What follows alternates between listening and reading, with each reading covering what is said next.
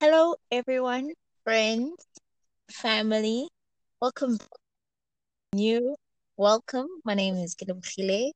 I'm here with the incredible co-hostess, Osimunde. Say hi to the girlies and the boys. Hello, everybody. My name is Naledi, the other half of Conversations in Suburbia podcast. Yeah. So we're back at season 2 with, what? I'm not gonna say more mature topics because you know what? We might just digress and talk about like Popeyes again, but it's okay. This is anything and everything goes. So, but this week's topic is a bit grown. Proud of myself and Naledi for actually wanting to talk about this. What do you think about identity? Yes, identity, our topic, our subject for this lovely week. Um, it is really grown, man. Um, so shall I start with a definition first, and then I'll tell you what I think about it, just so people have like proper context. Okay. Go ahead, babes. All right. So identity is the qualities, beliefs, personality, looks, and/or expressions that make a person or group. One can regard the awareness and the categorizing of identity as positive or as destructive. A psychological identity relates to self-image, self-esteem, and individuality. So for me, identity is literally what they said, but in summary, who I am. And yeah, that's my definition. It's really simple, straightforward. What's identity to you? Yeah, I agree. Like, it's who are you as a person, as an individual? Who are you as part of a group? who is who are you as a group in a society? Just you get like small to big to bigger to biggest. um that's what identity is to me. Also, coming about this whole identity topic, because of social media, I won't lie. We were looking at my Twitter screen time on Sunday, and that lady was like, girl. And I was like, girl, I don't even remember half of what I saw on the screen.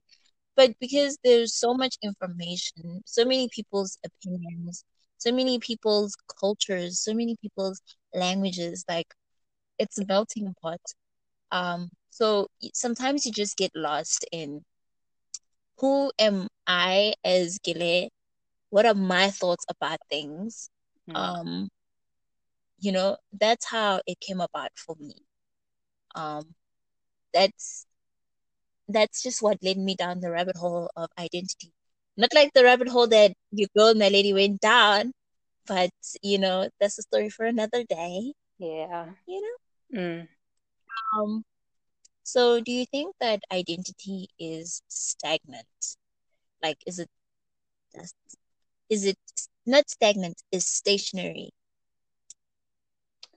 You Uh, no, I think, well, for me, yeah, identity is something that, you create, and because life is a really long journey, okay, not for everybody. Okay, that got morbid, but it's it's a journey, and journeys are most of the time long and filled with a lot of trials, tribulations, all those things.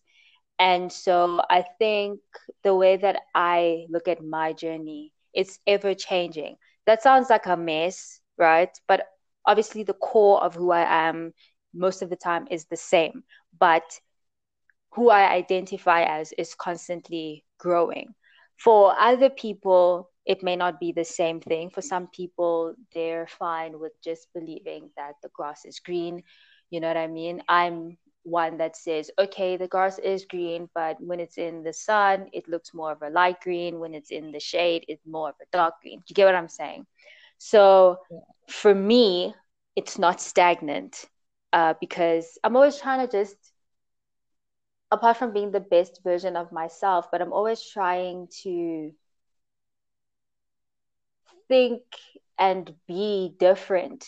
You know what I mean? Like, I don't like the same thing every time. It gets boring for me. So that's why for me, I wouldn't say it's stagnant, but changing.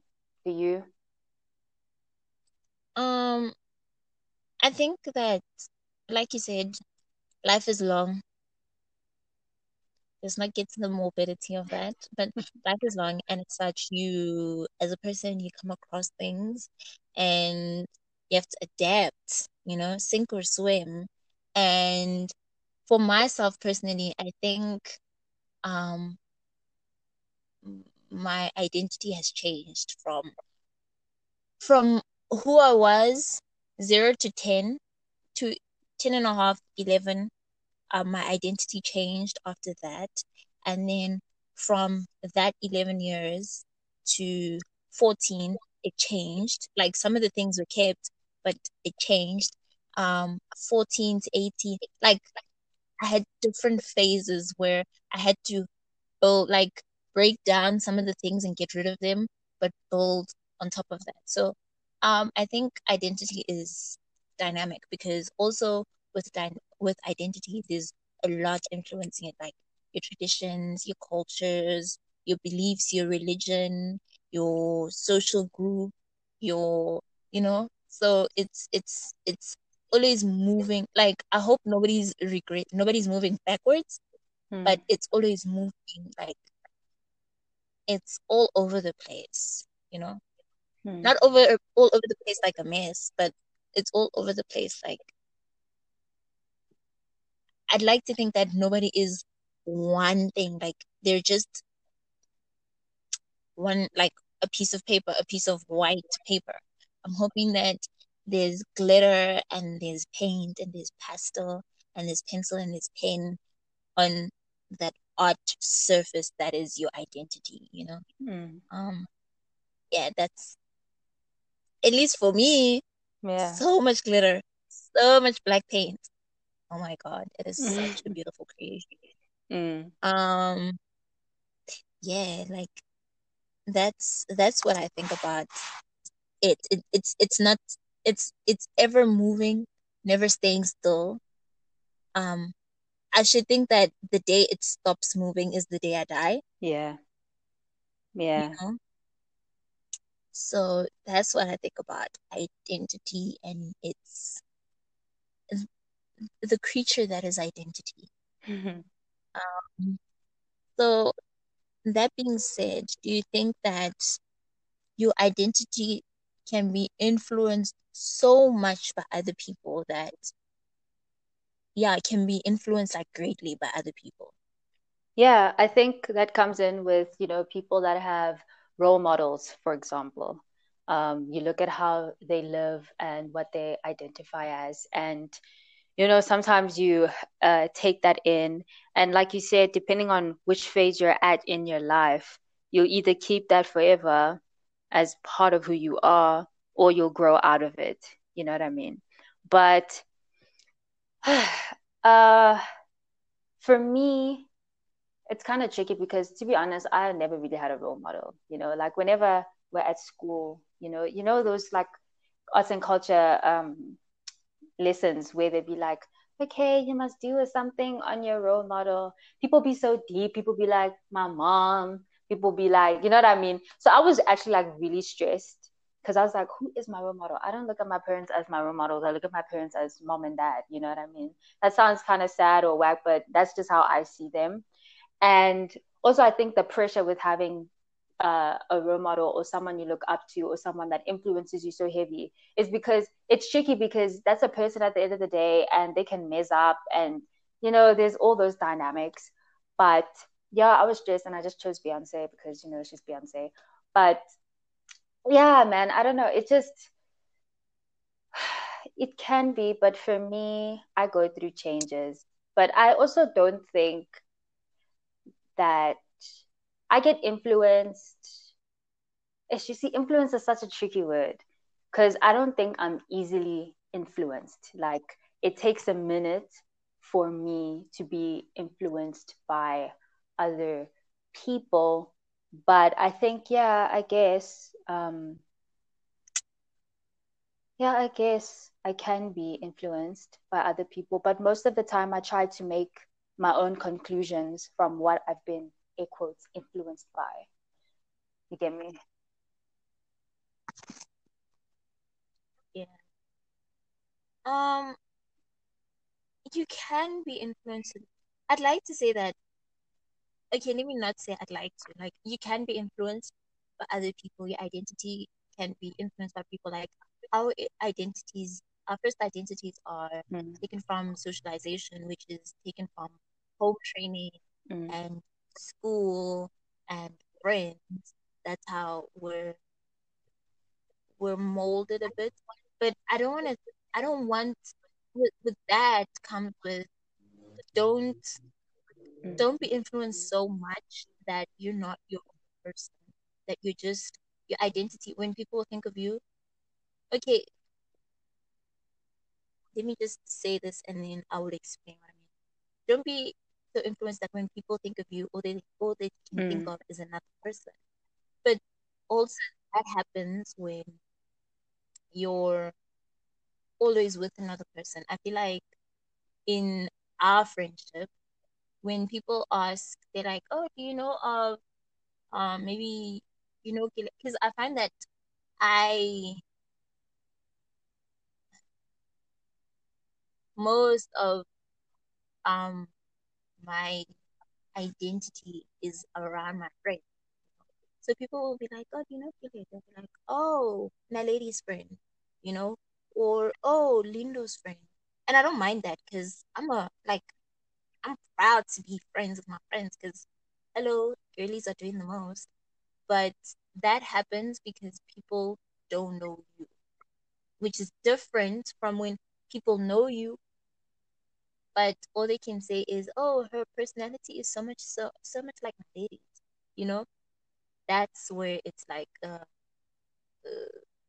that being I said, just think with yeah, that one, I think we also have to keep in mind that also the more you spend time with people, the more you kind of act like them.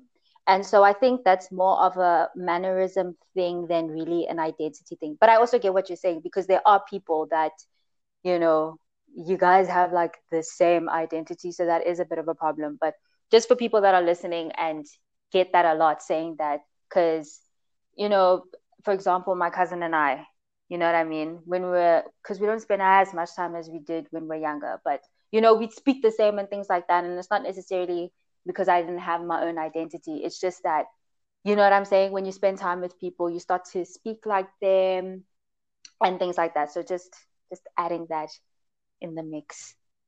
You may continue. yeah, yeah, no, totally, I get that because that was that was my cousins and I. We were Mm. a trio. There was no place one would go that the other two don't go, except for school, because they're siblings, obviously.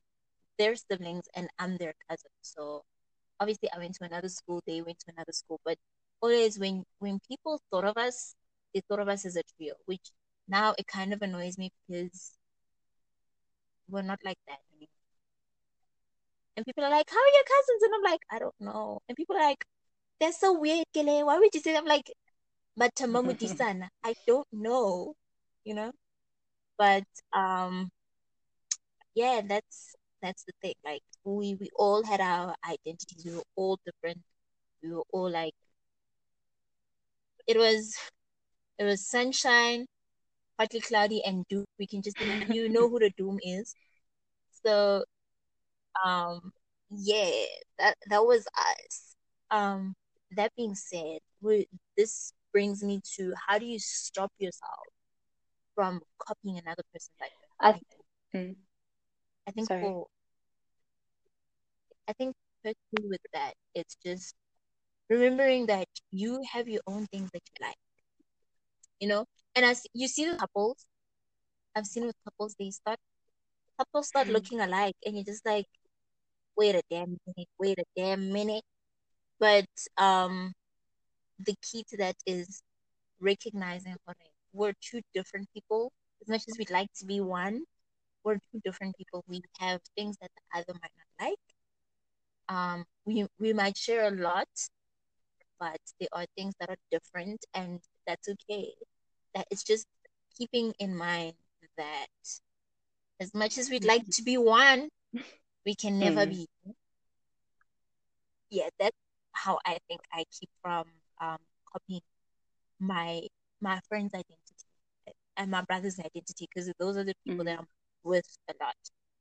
I have a lot of my brother, I have a lot of friends, but I'm different from my brother. mm, mm.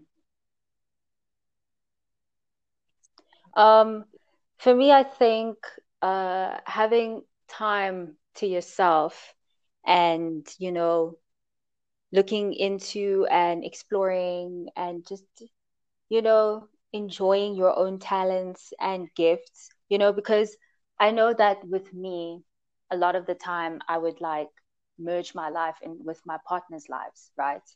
And that's most of the time, like what I realized is because I didn't allow myself time for me to just remember that I am my own person. I have my own things that I like to do and things like that. So I think when you make time for yourself and you're not just watching YouTube videos or you're not just watching series, you know what I mean? You're actually having time to yourself where you enjoy your own company. I think that's how you also remember not to be part of that person. And that's not to say that obviously you don't enjoy the things your partner does and things like that. But just the thing to remember that, because also sometimes in a situation like that with friends, with partners, whatever, sometimes, you know, just let your partner have some things. You get me? Like it's really cute to be invested in the fact that Gile is a Chelsea fan, and it's really cute to know the starting 11 of Chelsea. But also, that's Gile's thing, you know what I mean? And you can show interest without making it your thing. You get me? So, yeah, that's one thing apart from everything that you said, because I agree with that. Period. Okay, Mm, so with that goes hand in hand with projecting, like projecting your own thoughts and assumptions on someone's identity, just because you um you see a person, they look like this, and then you assume a lot about their identity. And I feel like a lot of mm, us do this, especially on social media.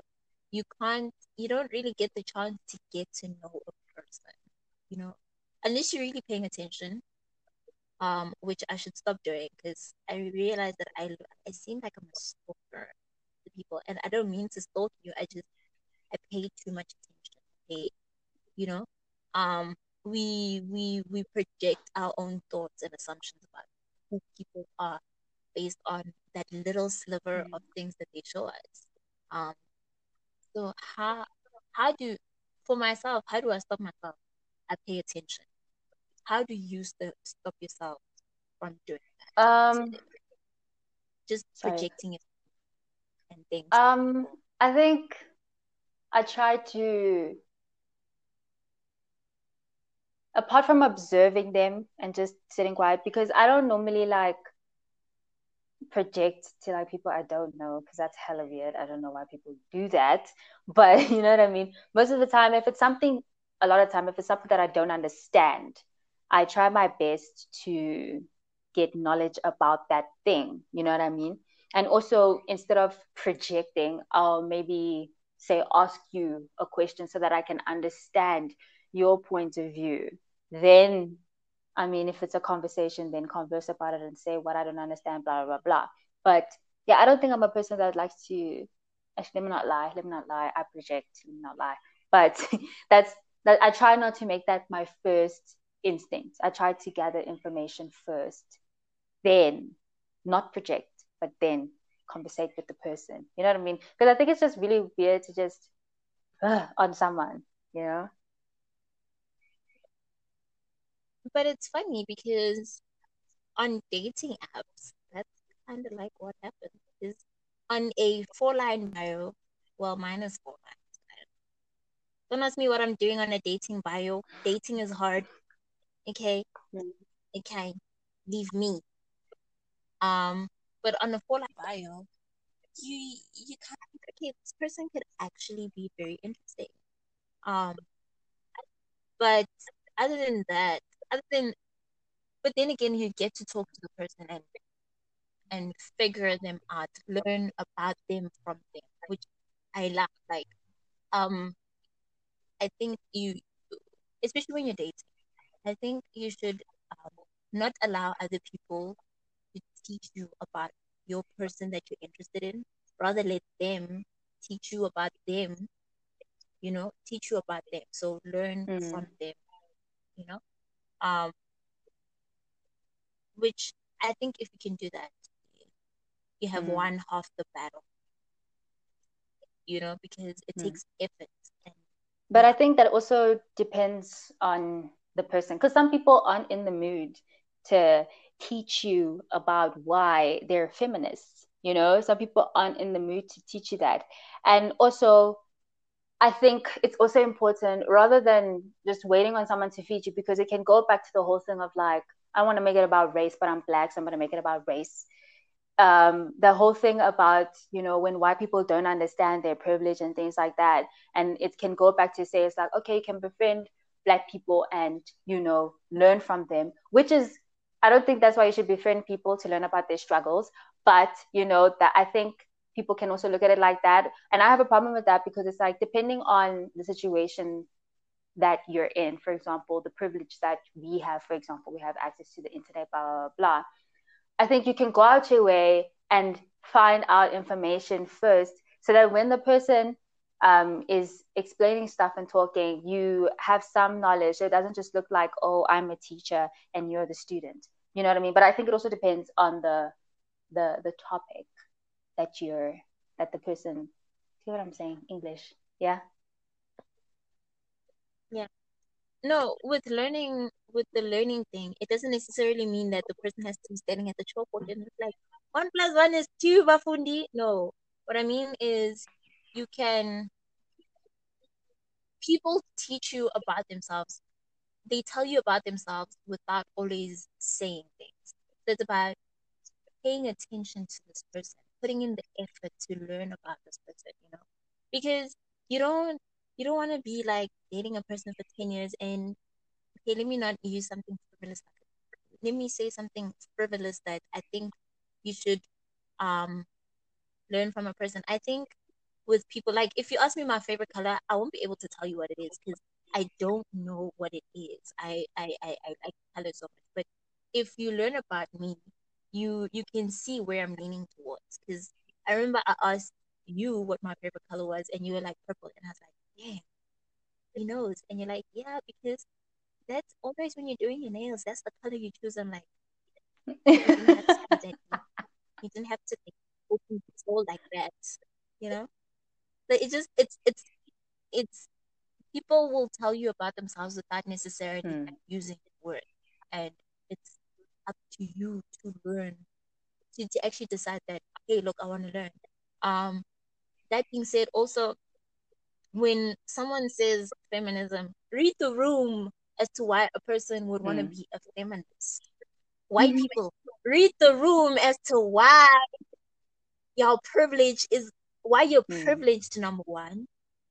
Read the room as to look, we're different, and just read some things Hmm. are read the True. room kind of situation. Mm. No, because Simple. the reason why I was just making those examples is because I was just tying it back to identity because I could see that you're talking about the person within, you know what I mean, and not necessarily what they identify as. So I was just making that clarity. You understand what I mean? And that's on period. Clarity. You get me. So yeah, that's why I was just adding that Yeah. little spice. Mm. No, I get you totally. Um, but it also goes with identity, learning someone else's identity and not Mm. imposing yourself their identity. And So yes, what okay, how do I phrase this question? I feel like whenever we use the word identity, it kind of means that you're just one thing. You know what I mean? So, like for you, what makes up somebody's identity? Um, okay, it's what you see yourself as, obviously. Who are you? Um, with regards to how does your culture, your sexuality, your beliefs, how do they influence you into this person that Mm-hmm. you are? How do they work together to Mm-hmm. stitch this beautiful blanket that you know Mm-hmm. that's what I get. That's why I'm like, it doesn't allow people to like to add raja when you've already have a different flavor of raja in your pot. So Mm-hmm. Yeah, no, because I also view it as just like many little identities making up person, this whole person. Also, okay, no, because I was about to say like our experiences make our experiences make us who we are, which in return makes up our identity. Does that make sense? Is that what do you think about like is that proper English? yeah, no, Yeah. no, I understand. Like for me, um, with okay, I'm gonna use this.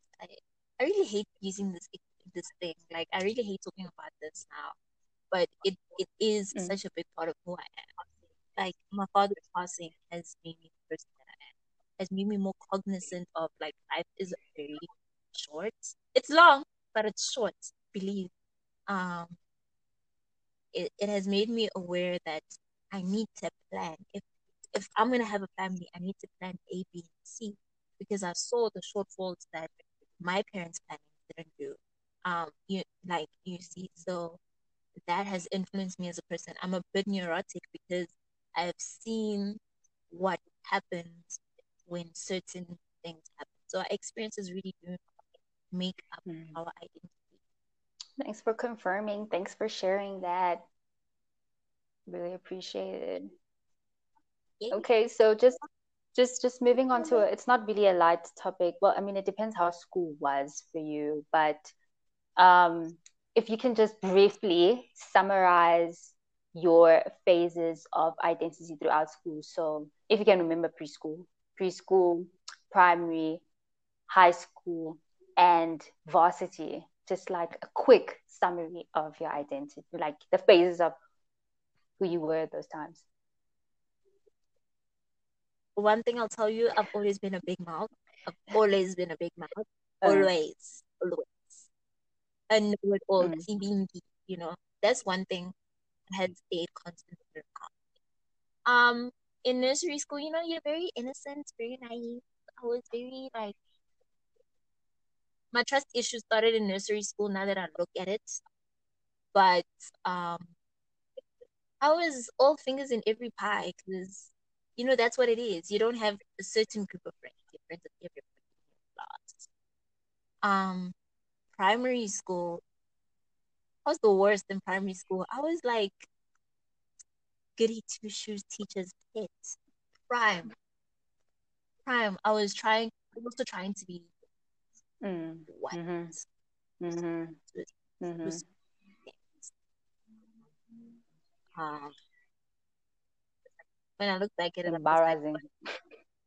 but it was just because with my own family, like my family isn't very traditional, like isn't very stern about tradition and things like that. Like our parents just allowed us to be who we were.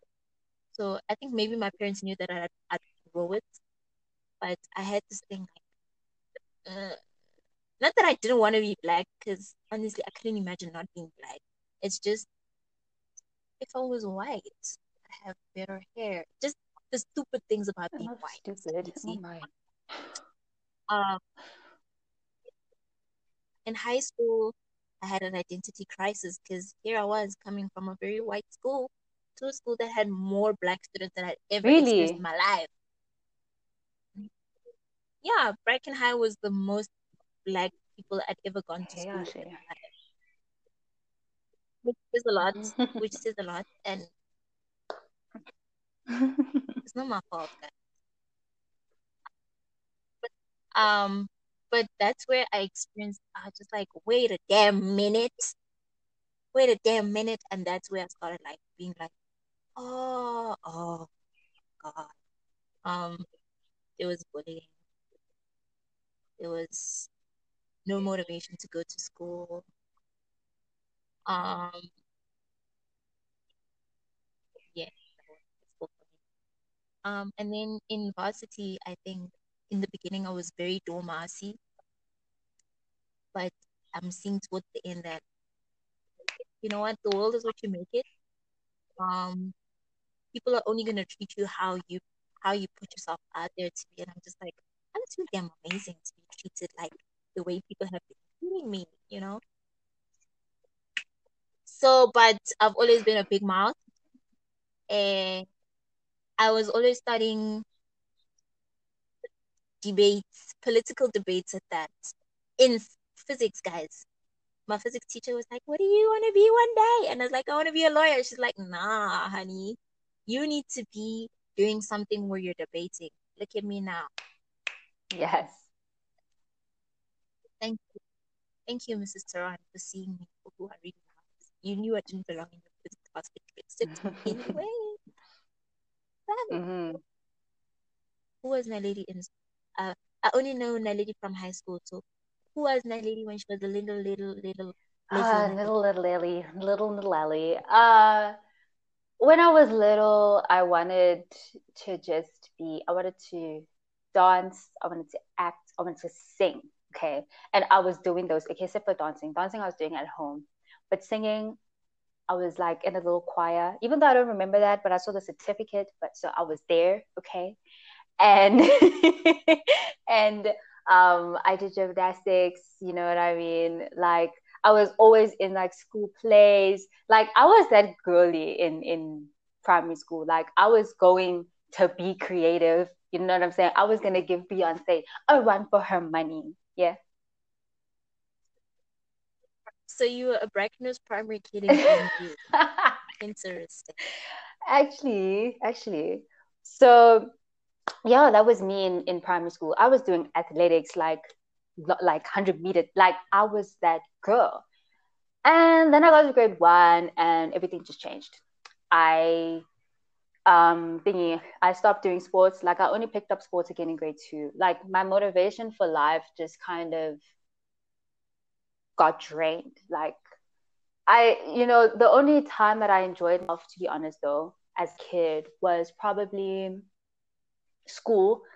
Not that like home was bad, but you know what I mean? Like, the vibes, you know what I mean? My parents are loving people, they're amazing parents, but hey, the dynamic, hey, I don't want to get into that, but just know that my parents are great people. Don't think that they're the worst, okay? But yeah, like I just felt like when I got to primary school, like I don't know, just things changed. I felt like I think it's because of, white people. When you see like white kids wanting to do the most and their parents are like, go get it, and then with black people, your parents are just like, go to school. You know what I mean? For me, my hobbies, my parents just saw them as hobbies. I don't think they saw me being serious about it and actually making a career out of it. Because I wanted to model, my mom said no. I wanted to play soccer, my mom said no. And so I was just like, they would always be like, you're too smart for that, blah, blah, blah. And I'm just like, I don't care a damn. This is what I'm passionate. This is what I want to do. And so because the people that I felt were supposed to be supporting me and doing all these things were not, I just felt like there was no point in doing anything. And so that's kind of how I was in primary school. I was doing things very secretly. So I was still doing some of my creative things, busy doing a little bit gymnastics, you know what I'm saying, in my room alone. I wasn't sharing it with anybody except for Lauren. Shout out, girl. Anyway, so yeah, like that was Lauren is still my girl. You know what I'm saying? But yeah, I think she's the only person that actually really knew who I was. the rest, nobody really knew me like that because that's what I was kind of hiding. You know what I mean? Sometimes those pieces of me would come out whenever we're doing like arts and culture and things like that. But other than that, I'll just go back to being, air quotes, the smart kid. You get me? Then I got to high school. Oh, let me just say, by the end of grade seven, I was just over school and its structure and just every day seeing the same people. Like I was over it. Then got to grade eight. And I think the only reason why I made it through grade eight was because it was a change of scenery. You know what I mean? All these kids from Kenton and Brackenhurst were in the same place because you don't understand the netball girls from Brackenhurst and Kenton. Anyway, so I'm in the same space as them. And so it's really cool. Yeah. I really don't. I don't do sports at all. At all. Only Mm. sports I did was PE. Wow. So Yeah, so you know what I mean? So like we're just all in the same place, and so it was really interesting. But who I was still kind of the same person that I was in primary school, which was someone who, like, I think that's why I don't know what I want to do with my life, because what I thought I wanted to do, I like gave up on it, air quotes, like halfway. And so I still carried that confusion that I don't know who I am, I don't know where I'm going type of situation. But to the outside, I looked like I had it together, and that was kind of fine with me, but not really. But anyway, yeah, so that's where I was in high school. I still played sports. Sports for me was just a distraction to keep every day from being the same. You know what I mean? Because it just gets to you. Like every Monday of grade eight is the same. Every Tuesday of grade nine it's just like I'm going crazy. So by the end of matric, I was really just over school. I was over everybody. I was over my parents. I was over school. I just wanted to leave. And then I did. And that's when we got to varsity. So the beginning of varsity was a bit, yeah, I was not okay emotionally, but I got it together. And so, yeah, sorry, yeah. yeah, like we were Mm. talking, like for me, that first year when everybody went to varsity and I was at home, yo, I was just like, why did I do this to myself? I'm grateful that I did. But I was just like, oh my God, everybody looks like they're having so much fun. They're being adults. And my mama was just like, look, girl, you're still a child in my house. And I was just Mm. like, okay. And I was talking to you and you made everything like that's the thing that scares me about you is that you make everything seem so fun. And even when you need support, if we're far away from you, we wouldn't know because you don't make it, you don't, Mm. you know, that gives me stress. Like even even when I did start like figuring it, it gave me stress how you were just like, no, I'm okay, and I'm just like, nah, we're drinking, girl. I made you a low-key alcoholic. It makes don't me put sad. don't say that on record, dog. Anyway, so so yeah, that was my beginning part of varsity. But yeah, varsity was when I started really unpacking. Oh, because I didn't say Jesus, how Jesus played a role. So with like Christianity, which I think kind of makes up a big part of who I am, even though I don't follow it the way the followers follow it, but it's really like the core of my moral compass and stuff. Not to the full extent, you know what I mean, but it really is a part of who I am. And so when I got to varsity, um, yeah, my view on it was just ever changing. I just There was a lot of things that I was being introduced to for the first time, like these charismatic kerekes. I was just like, whoa, what is going on? But eventually I just, like, up until right now, I decided that, I have to be the one to create who God is to me. I have to be the one to create a system that helps me grow spiritually and things like that. So in terms of my identity with my spirituality, that's how we got here. And just who I am today, yeah, I don't know. Like I'm still growing, I'm still learning, but yeah, I've grown a lot from the person that I was in varsity, who was not really sure who she was. I still don't know what I want to do with my life 100%, but I kind of have an idea of who I am. So that's a win for me. So yeah, that's my story. You know what a story? like I think when you're in varsity, that's when you discover you're like, hold on a damn minute, hold on. This is who I am. Because I think for me, my biggest thing was I really my thing with some new people, I climb up and it's just people knows the silence, nothing. And you don't like when I first moved to Bloemfontein, my roommate didn't even know that I could speak. This is so true. And they like it took me a month to talk to Mm,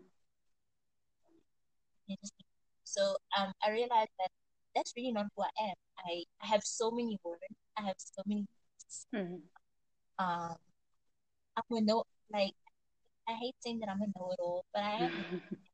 And I, if I know something about something, trust me, I want it to stay. mm, Um, that's what I realized about myself. Um, I'm probably gonna come to many more of realizations course. about Mm, myself, but I'm enjoying this thing where I can just sit down and talk my feelings out and realize that no, you're this kind of person, you know. So I'm loving this healthy exploration stuff of mm-hmm. 21-year-old mission. That being said, let us skip to let's move from personal identity and move into group societal um, Mm-hmm. identities. Instead, we're going to tell you, some of you might know this, many of you don't. We're about to tell you, we're about to talk about the African identity and how the African identity changes according to, listen to this, your race of African Mm-hmm. nationality, race, you All right. So listen carefully. A race is a grouping of humans based on shared physical or social qualities into categories generally viewed as distinct by society. The term was first used to refer to speakers of a common language and then to denote national affiliations. By the 17th century, the term began to refer to physical traits. So that's the race that's spoken about here is not the race that we as society view it as. But I also saw that a lot of the time, because if you search like the 5 races of Africa, they're going to give you the ethnic groups. But what I saw is that the race that we're talking about, they like to also classify it as like racial ethno. Or is it ethno-racial groups? That's how they put it. So keep that in mind. Oh, and also ethnicity refers to shared culture such as language, ancestry, practices, and beliefs. So just keep all those English definitions in mind as we blow your mind. we change your Yes. life. So, believe it or not, Africa has 5 races of black people. Mm-hmm. Now, you might have noticed, but you didn't know exactly that it's races. Also, I think that races in terms of Africa is stupid, but yeah, there are 5 races. Namely, Naledi did the research as to where they Mm. fall. I just know the names like roundabout. Namely the Nilotic people, who are people from mostly southern Sudan. They're the tallest people in the world, with women standing at average 1.8 meters. and men doing 1.95 to 2 meters on average, which is like, hey, tall glass with chocolate milk. Also, they have the dark skin tone. They have let me not say dark because dark is horrible to say. They have the deepest skin tone of all people. Like their skin tones are like really they're very their skin almost looks like black, if you could say so. They're the true black people, even though that's horrible to say, but just description-wise. And then you get the Kushite people who annoy most other Africans. Why? They're always pointing out, oh, it's us, and then there's you. There are those people. These are the peoples of East Africa. So you But they Somalia, Eritrea, Ethiopia's on Horn the of Africa. horn. Yes, yeah. They're on the horn. And then you get the pygmy people of Congo. They're the smallest people of all people, like in the world. They're the smallest people, not the smallest group, but the smallest size people. Okay, I It's can fine. mention. And then you get, oh yes, the pygmy people. They were. I think they've been hunted out close to extinction, and it's horrible that we actually have to use terms that we use for animals for people. You know, but the pygmy people are almost extinct. Um, and then Khoisan. you get the Khoisan. Yes, guys, Khoisan is a different race of black people. Um, I was also shocked, but they are. Um, and then you get the biggest group of people in Africa, the Bantu people. This is us, guys. Yes, this is everyone from about the bulge of Africa all the way down to the tip at Cape of Good Hope. Okay, that is us, Bantu people. So I don't actually. I'll get to that. Yeah. Am I missing anyone? Those are the black people that you mentioned. Yeah. Special shout out to Cape Malay people, which is a race that is kind of engineered in South Africa because this is the only place where you'll find Cape Malay people. And Cape Verdeans as well. Also the people in Madagascar. The people in Madagascar are also, it's kind of like the Cape Colors in South Africa, where, you have like a bunch of people just mixing, and that sounds like food, but you get what I mean, to the point where they have their own distinct race. Because when you look at people from Madagascar, you can say they kind of fall under like people that look like the Horn of Africa, Abu Ethiopia and stuff like that. But when you compare them, they're very different. So they kind of like a whole, like the Cape Verde people and the Cape Colours and the Madagascans. What? Anyway, yeah. Oh, I should look that up, actually. Let me write that You down. see? Madagascar. And guys, why I get a clever kana? She didn't even know that this things was happening yesterday, but it's fine. No, I'm saying, Ankara, you're like, no, don't go down the wormhole. Look at the wormhole now. It's coming through. Yeah, no, you really went I down went the there. wormhole. I Stop went it. there.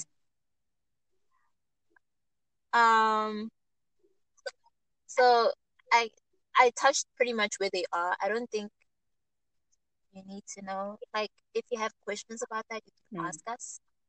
You can interact with us at CINX Podcast on Twitter. You know what it is. Tell you, or you can just Google it. But Google is just going to give you, like Nalini said, the ethnic tribes of Africa, which is another mix that colonialism did. But let's not even talk We about need it. to talk. That's another We need to wormhole. talk about that one day. I'm ready. One day, not today, because that's another wormhole that's going to lead us. You know. Um, that being said, do you know of any good or bad um things that the world says about African identity? Uh, Apart from Africa being a country, I mean, people that have access to the internet, anyway, yeah, them thinking that Africa is a country. I don't know if that's a bad thing or if that's just an ignorant thing, but yeah, the fact that we don't have infrastructure like they do in Europe and America, like we have, I mean, if you had to, I think all the capital cities in Africa are pretty decent. Like, you know what I mean? Like, by pretty decent, I mean, like, you wouldn't, the only thing that will give it away is the many people there. But yeah, like, we're pretty developed, not as developed as the Western, but you get me. I may be wrong because there's gang countries on this continent. Um, I don't know what else apart from the fact. Sorry, yeah. 54 countries. Sorry, yeah, yeah. Did you include South Sudan as 54? Because it's 55 including South. Is it 54 including South Sudan? Okay. Um, what else? Apart from the like, we use animals as vehicles, I guess. Okay, but I think I'm just mentioning stereotypes. I guess the bad thing in Africa, I guess people that are part of the queer community, it's not, I mean, you have to really research the country before you get into it. I don't know about how other countries are, but I know that we were the first country to legalize same-sex unions. So I don't know how other African countries are doing now. It's bad in all the other Africa. It's bad in the African countries, guys. I think South Africa is the It's only still, we're one. still the only one. And I think, yeah, I think Uganda's bad, guys. That man. Also, you got. Yeah, Oh that's no! Oh no, no! no, don't do it. Oh no! Don't do it. No! Don't do Oh no! it. Don't do it. Um, but yeah, I don't know. I think, you know what, to be honest, the only good thing about the identity that Europeans and Americans look at is really our culture. Like the nice, it quotes, parts of our culture. So our attires, our dancing, um, yeah. And you? That's all I can think of from the top of my head. The good and the bad. Um, most of the things that the world says about the African identity are stereotypes and horrible ones. Um, it's the starvation when you know Elon Musk and who's that guy with the mpandla, that evil genius with the Oh mpandla, my. and that other evil genius with those apps. Um, Man, if they gave like 2 billion each, they could solve world hunger. Could solve it, you know. But I mean, eh. it's their money. It's the infrastructure thing. Like I remember on Twitter, somebody in South Africa said something about American Twitter, and then American Twitter was like, "I don't know why y'all talking. Y'all tweet from one computer." It's like, do you know where South Africa is? Number one. Literally. Do you know where it is? Hmm. Um, I guess the good thing that's happening with the African identity is that people in the diaspora are there are more people in the diaspora, but most of the people in the diaspora are in Europe. So in you get people in the diaspora in like your America, but now it's growing. So people are being aware that as African people, there are different African people, different ethnicities, different people, different groups have different nuances. You can't just focus all together. As much as the idea of Wakanda is great, even that showed you that it's different groups. Like you look at okay, they spoke his Xhosa badly, But atrociously. they tried. Shout out to Anita for giving us like that smidge of good Xhosa. Mama Konichume for giving us that, but badly, atrociously. There's the mountain tribes, which is modeled after the Basotho people. The blankets, the Basotho people, even though there are some crazy jokes about that. But we're gonna get to that. There's the people, Njobu's people are modeled after the Shangani people of the Mm. Tsonga. It's no longer Shangan. Shangan is a bit Mm. derogatory. Yeah, it's stuff like that. So there's the understanding that as much as Europe is multifaceted, Africa is more multifaceted. Okay, still being ignorant. Um, that being said, just move on to the South African Mm. identity because that's where a lot of because South Africa has its own. Yeah. We're gonna start with that big group of people in South Africa. Stop it. We can't all speak your language. Mm. Mm. Stop it. Mm. Most of us do because we live in Johannesburg and that's where most of you come from because of the migration and work and stuff like that. And then you expect us to speak it like you speak it back in your home. Nigga, nah. It's not it doesn't work like that. It's just Every day. yeah. No, but that really is like a serious chat. Like, I know sometimes it's banter and sometimes you can ignore it, but like sometimes it's really a problem, especially when you take public transportation and public transportation being taxis, especially in Johannesburg. Because I mean, in Bloem, most of them are Sotho, so you don't gotta worry about it. And other countries, you see, this is the problem. Other provinces, yeah, so it is a bit aggressive when I get into a taxi and I speak Sotho and you want to make it a joke because I can't speak Zulu. Like, dude, relax. You know what I mean? Just chill. Not every day is a ha ha. You don't know my story. What if I come from fighting people? Here you are with your whack joke because I don't know how to speak Zulu. Yo, my goodness. Don't bore me. There's something somebody Mm. said. This person said that Zulu people, for people who are living is Game of Thrones, Zulu people are very annoying.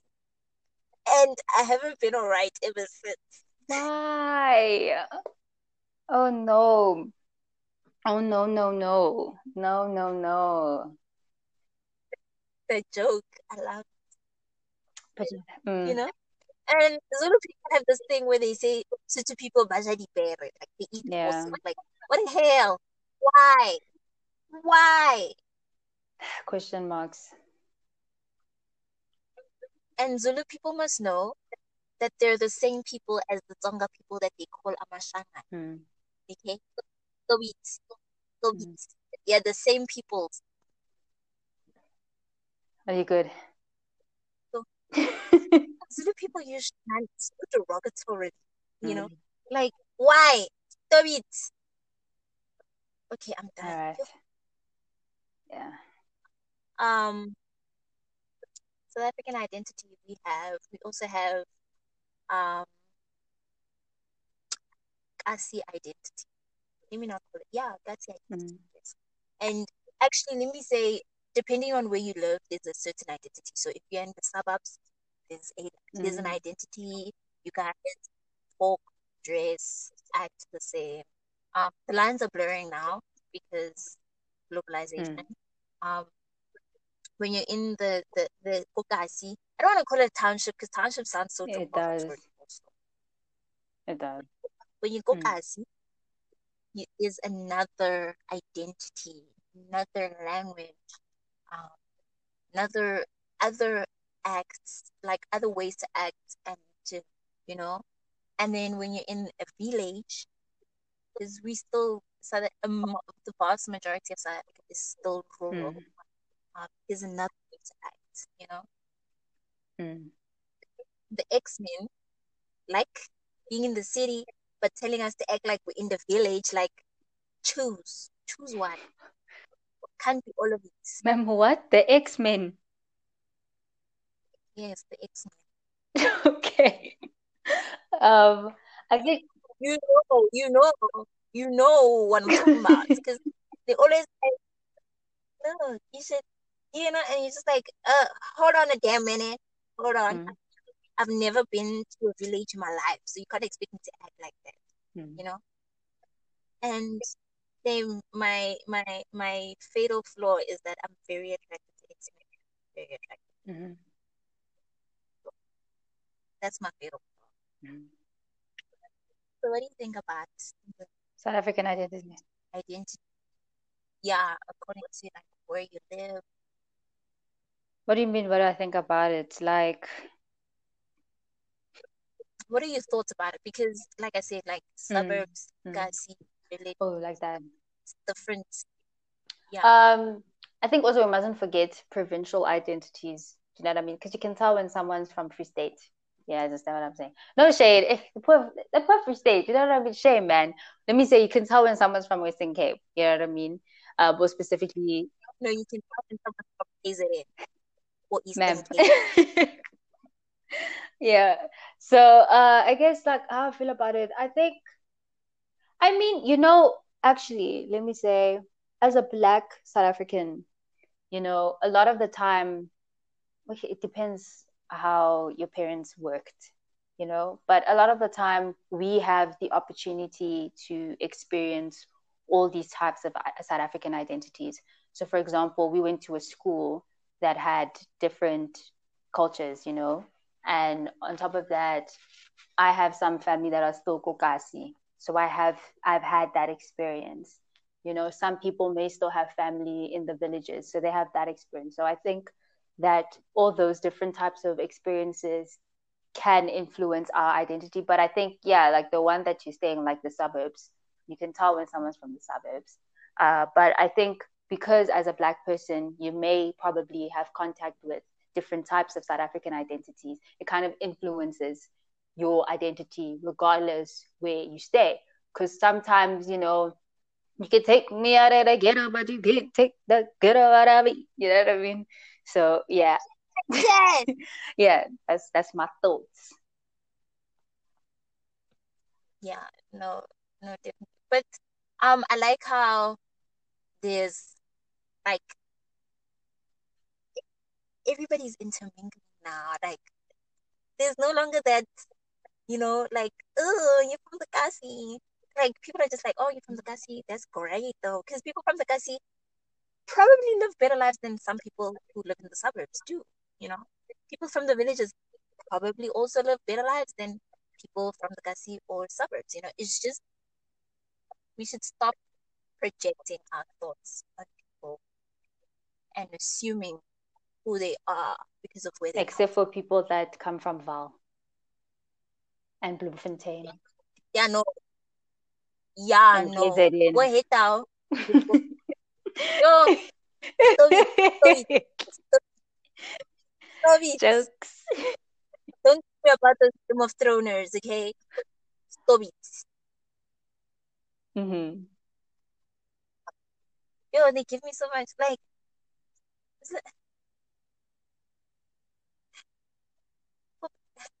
where do those people really live? Is Game of Killer, Thrones. let's move, let's move, let's move. Okay. So this last one is also part of South African Mm, identity, but we're gonna talk about it's gonna be quite lengthy. It's the role that sexism, racism, toxic masculinity and femininity, politics, finances, and sexuality have on one's identity. And we're not saying this because we know everything, because also we're two, we're number one, we're heterosexual females, heterosexual cisgender female. I don't know about you, Nalini, but I am. Um, um, we're pretty privileged. Like, um,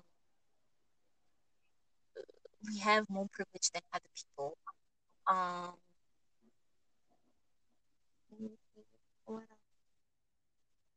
so we're just going to talk from our point of view. We're not going to, we're going to also talk about how we've seen other people being treated because of these things and how actually some of these things are very toxic, and very bad for people.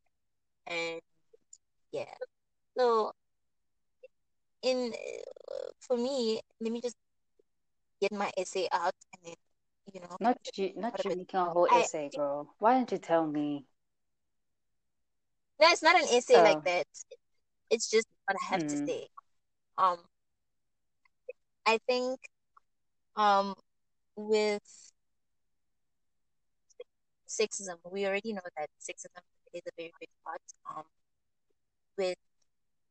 With South Africa, we have BEE, which puts the black female to be empowered first, like black. It's an intersectionality.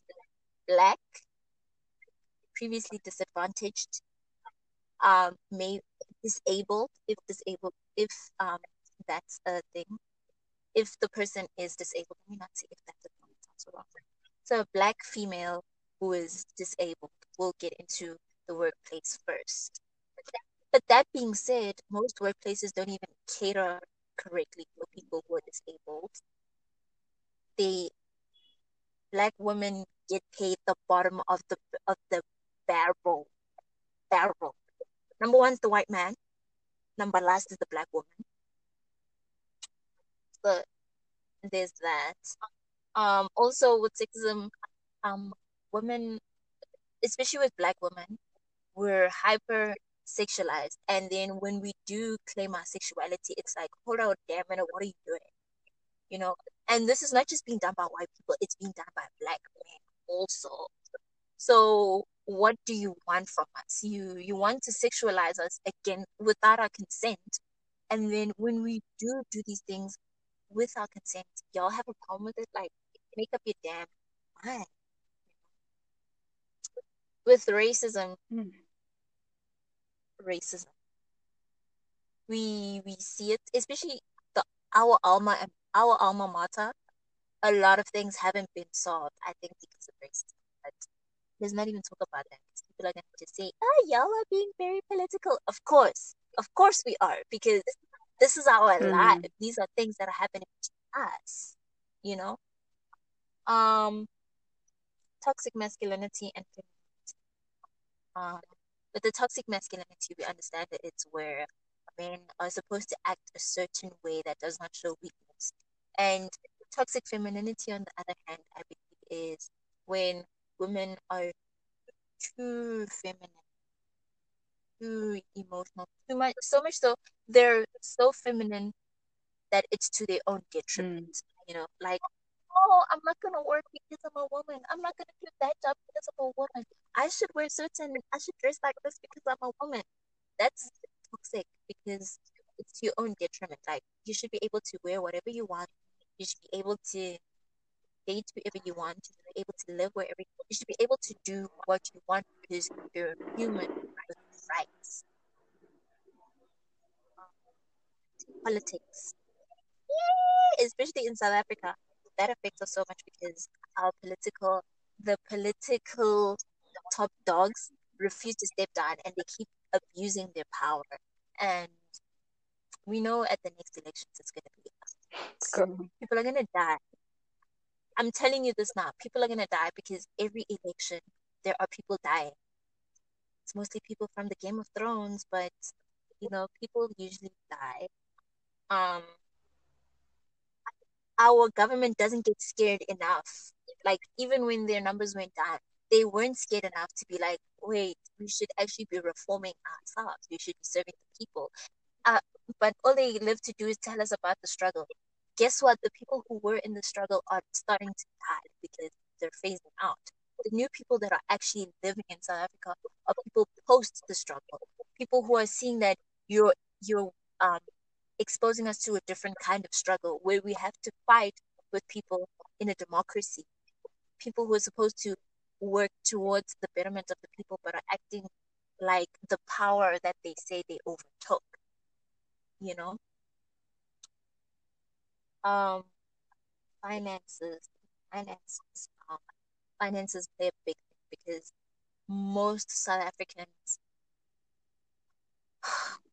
most South Africans don't make a lot of money, but we make it work. And when you live in a family where they've been making things work, you want better for them. So sometimes you just give up what you were taught, you in essence who you are, just to attain that.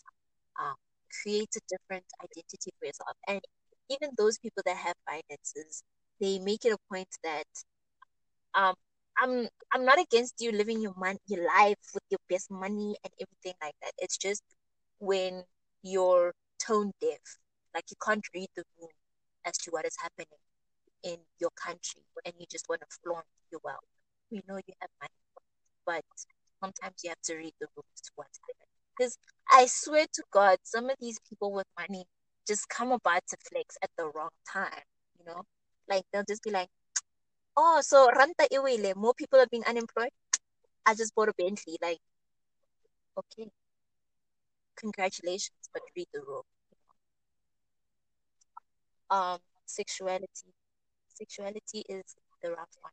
It's, as much as South Africa is accepting and you get married in the LGBT, like legally, um, lots of people are still being killed because of their sexuality.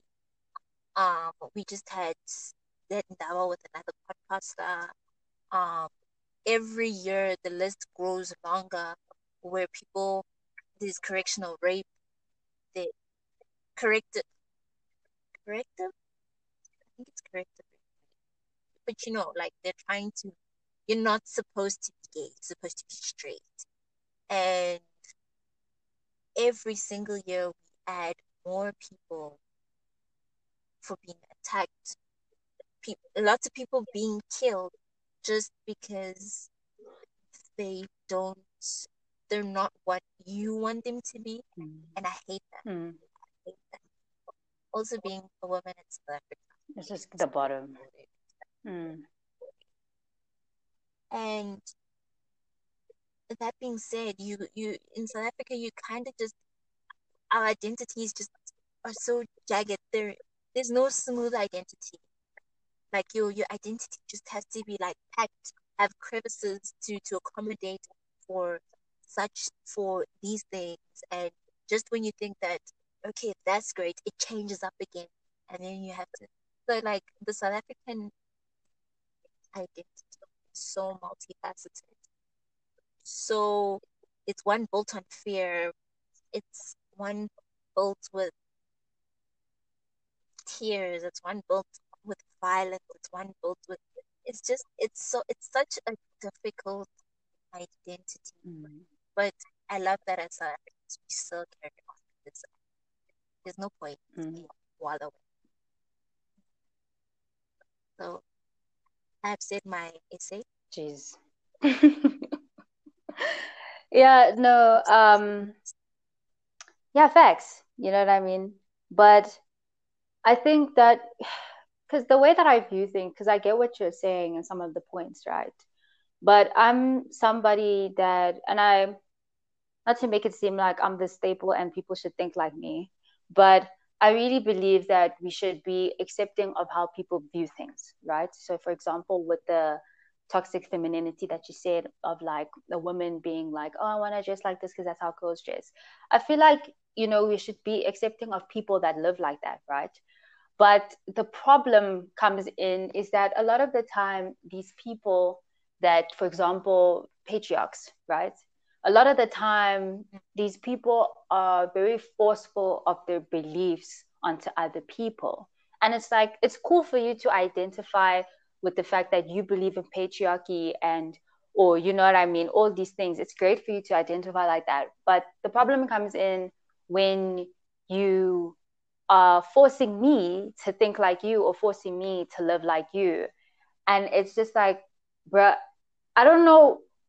Actually, there probably is a source, but this thing of people feeling entitled over other people is just needs to stop because that's where I think with the sexuality or the fact that Black women are hypersexualized.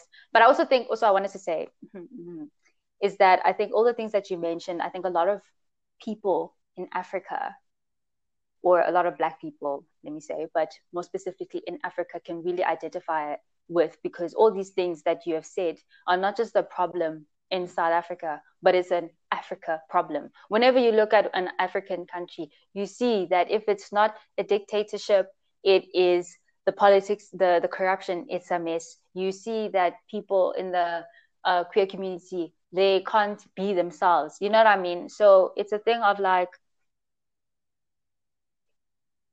I don't know, because I don't like forcing people to think a specific way, but it's a thing of like, bruh, just like, you don't have to impose your thoughts like that. You can discuss with someone and say that I believe in this thing without making it seem like the way they live in their life is a sin or it's wrong.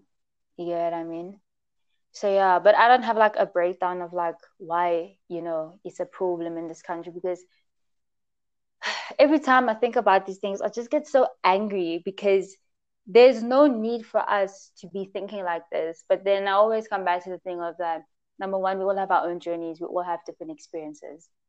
Um, and so all those things, not only do they shape our identity, but it also shapes our mindset. And sometimes, not to sound pessimistic or like I've given up hope, but sometimes like it's really difficult to change somebody's mindset, especially when it's so ingrained in society and the way that we live here in South Africa. Because honestly, personally, like, it's so tiring being a Black woman in South Africa, or just, just in general, a woman in South Africa. You get me? But also on the same page, you can't give up on that, because especially if, excuse me, you want to have children. You know what I mean? You have to fight for the next generation. And unfortunately, the generation before us, it seems like they're not fighting. It seems like, to be honest, like, I don't know, man. Like, I just feel like, what's going to happen when all these people that are in government die? Who are they? Who's going to take the reins? Because there's nobody that's young that's in the government that can do something about it or can bridge the gap, because we're going to fall apart. Ugh, stressful. We're already starting to fall apart already. Yeah.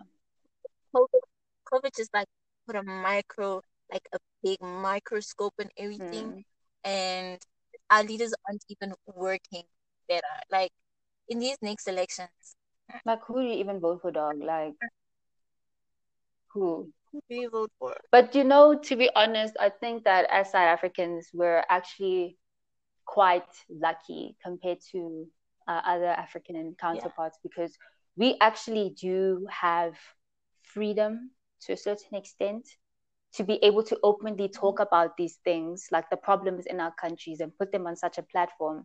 Whereas in other African countries, you cannot do that. You won't Mm-hmm. do that. You don't even think about it. You know what I mean? You even probably scared to talk about these things with your peers. Do you know what I mean? And Mm-hmm. so that's also what frustrates me about this country, is that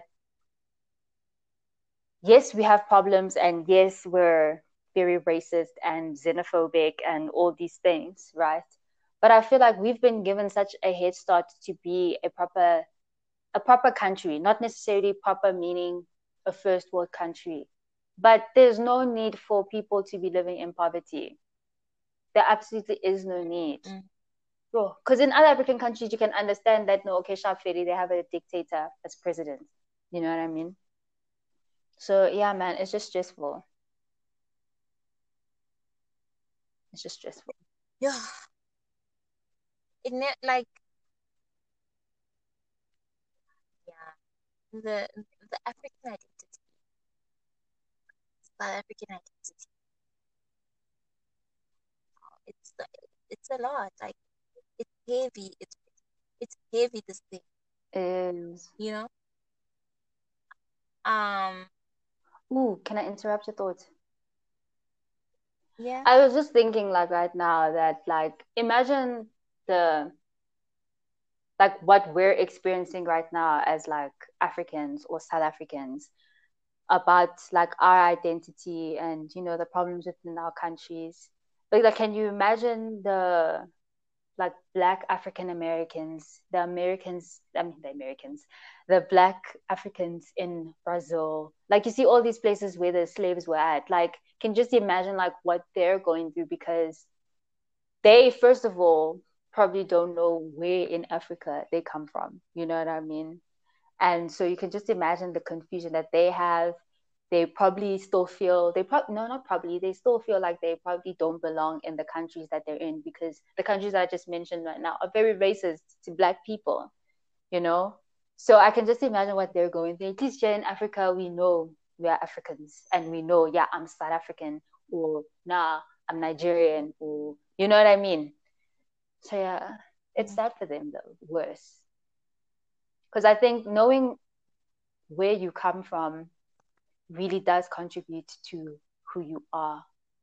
And also that the conflict that we have with African Americans, it just bores me. Ugh, Yeah, no, it just bores me I too even much. want to talk about that because it's always ugly things are always said when there's conflict between African Americans and African. Like the ugliest things are always said. The biggest one being about Americans not knowing who they are. And I'm just like, the thing is, it's not their fault. Mm, And they have made the best of the situation that they're in by building their own identity, their own kind of black, you know? Even though America is so imperialist that it tries to impose itself on everything, and that's where um other black people just take America at arm's length because of how imposing it seems like American culture is. So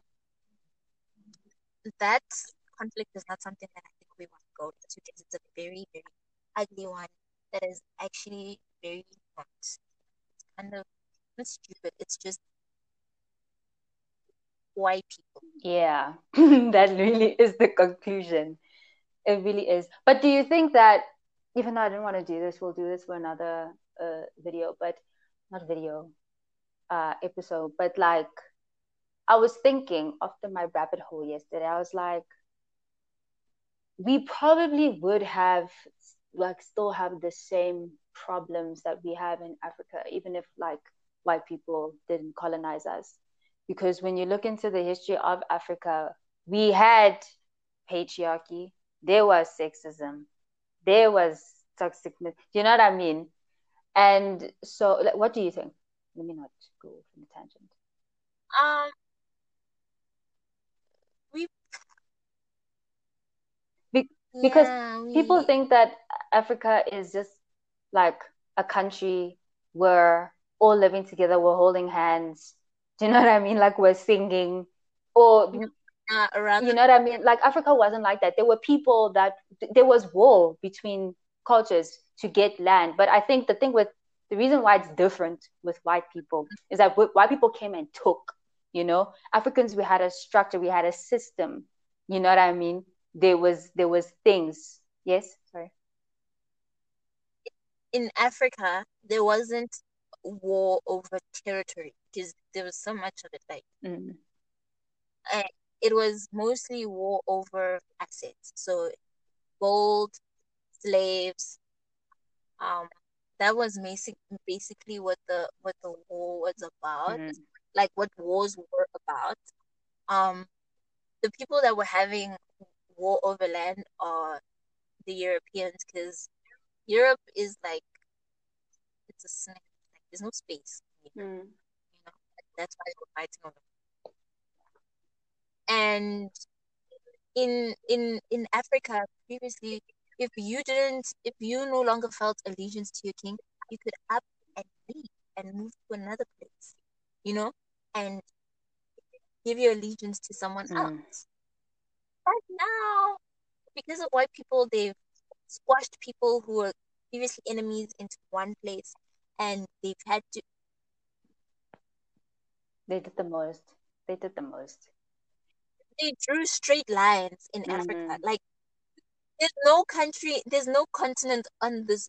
planet that has countries with straight lines, except for Africa, because some Jan Pirivit came here and was like, it's in throwy line with the Mm. ruler here. Namibia is so weirdly shaped because this guy had a boat and he wanted to keep the boat on the river. So Namibia is cut the I think it's the Isle of Caprivi. Mm-hmm. It literally it's like it's like it's a little on the map just so that the water can be docked on the Zambezi River. Can we talk about how some countries there's this country is it Zambia? They're by Senegal. Mm. The country is from in its width. Okay, let me not say width.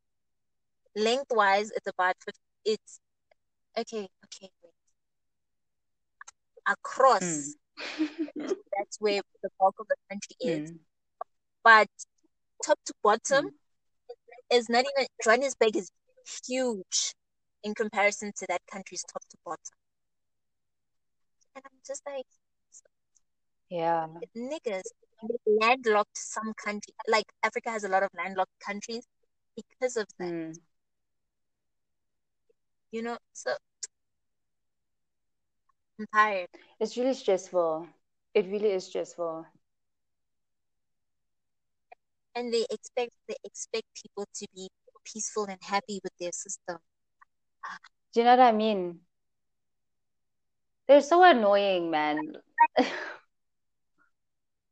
oh, Britain literally gave in 1940 Mang Mm. Mang after World War II. They literally told um the Zionists, which was a group of Israeli people, not Israeli, they're Israeli now, Jewish people, and they were like, look, you can go claim land there. Doing what? Misplacing millions of Palestinian people. Those people, To the- this day, to this day, me, I'm tired. it's so annoying because a lot of the time, when people talk about problems that Africa has or, what's it called, the Middle East has, they make it seem like we conjured these problems up ourselves. It's like, okay, guys, just stop playing the victim. Okay. Like, yes, there's a point where we do need to stop playing the victim and, do something about our problems. But for you, the person who caused these problems, for you to sit there and be like, okay, guys, like, let's just work through this. No, no, bruh. We're in the situation because of you and your friends. Because you guys saw Africa and you guys decided to be like, okay, guys, let's just stop the wars that we have between one another and let's just divide this continent the way we see fit. And then after that, when you realize that the native people on that on those what is it, on the continent, let me just say as a whole, decided that they're not dealing with this anymore, when you've decided that you've taken enough from the continent, that's when you're like, okay, you know what, guys, since you guys are fighting so bad for your independence, here you go, here's your independence. Now we must figure out, we've lost so much of our ancestry of how we actually used to live. Now we have to figure out. On top of that, you were living with people that were either enemies or, you know what I mean, language barriers. On top of, like, there's so many issues that they just came and made and left, and now it's Africa's problem. Make me so upset. So we have to do closing remarks. In closing, identity is identity can be very beautiful. Um, and but that doesn't mean that just because something is beautiful doesn't mean it's not destructive. That's another thing that we should realize. Um, and just because an identity is ugly, quote unquote, because blow weird. Um,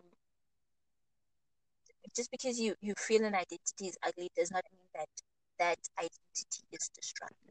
You know, I think we should use our identity for good.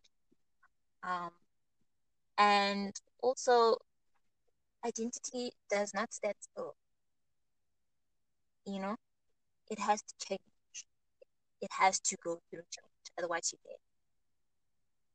Those are my closing remarks on that. On my side, you are what you want to be. You're the one that creates your identity. You're the one that creates your reality.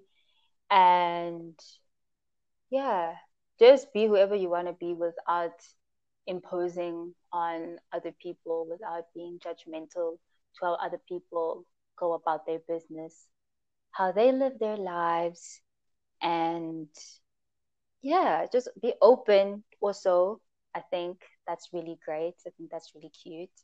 And yeah, that's my closing thought. That's my final things.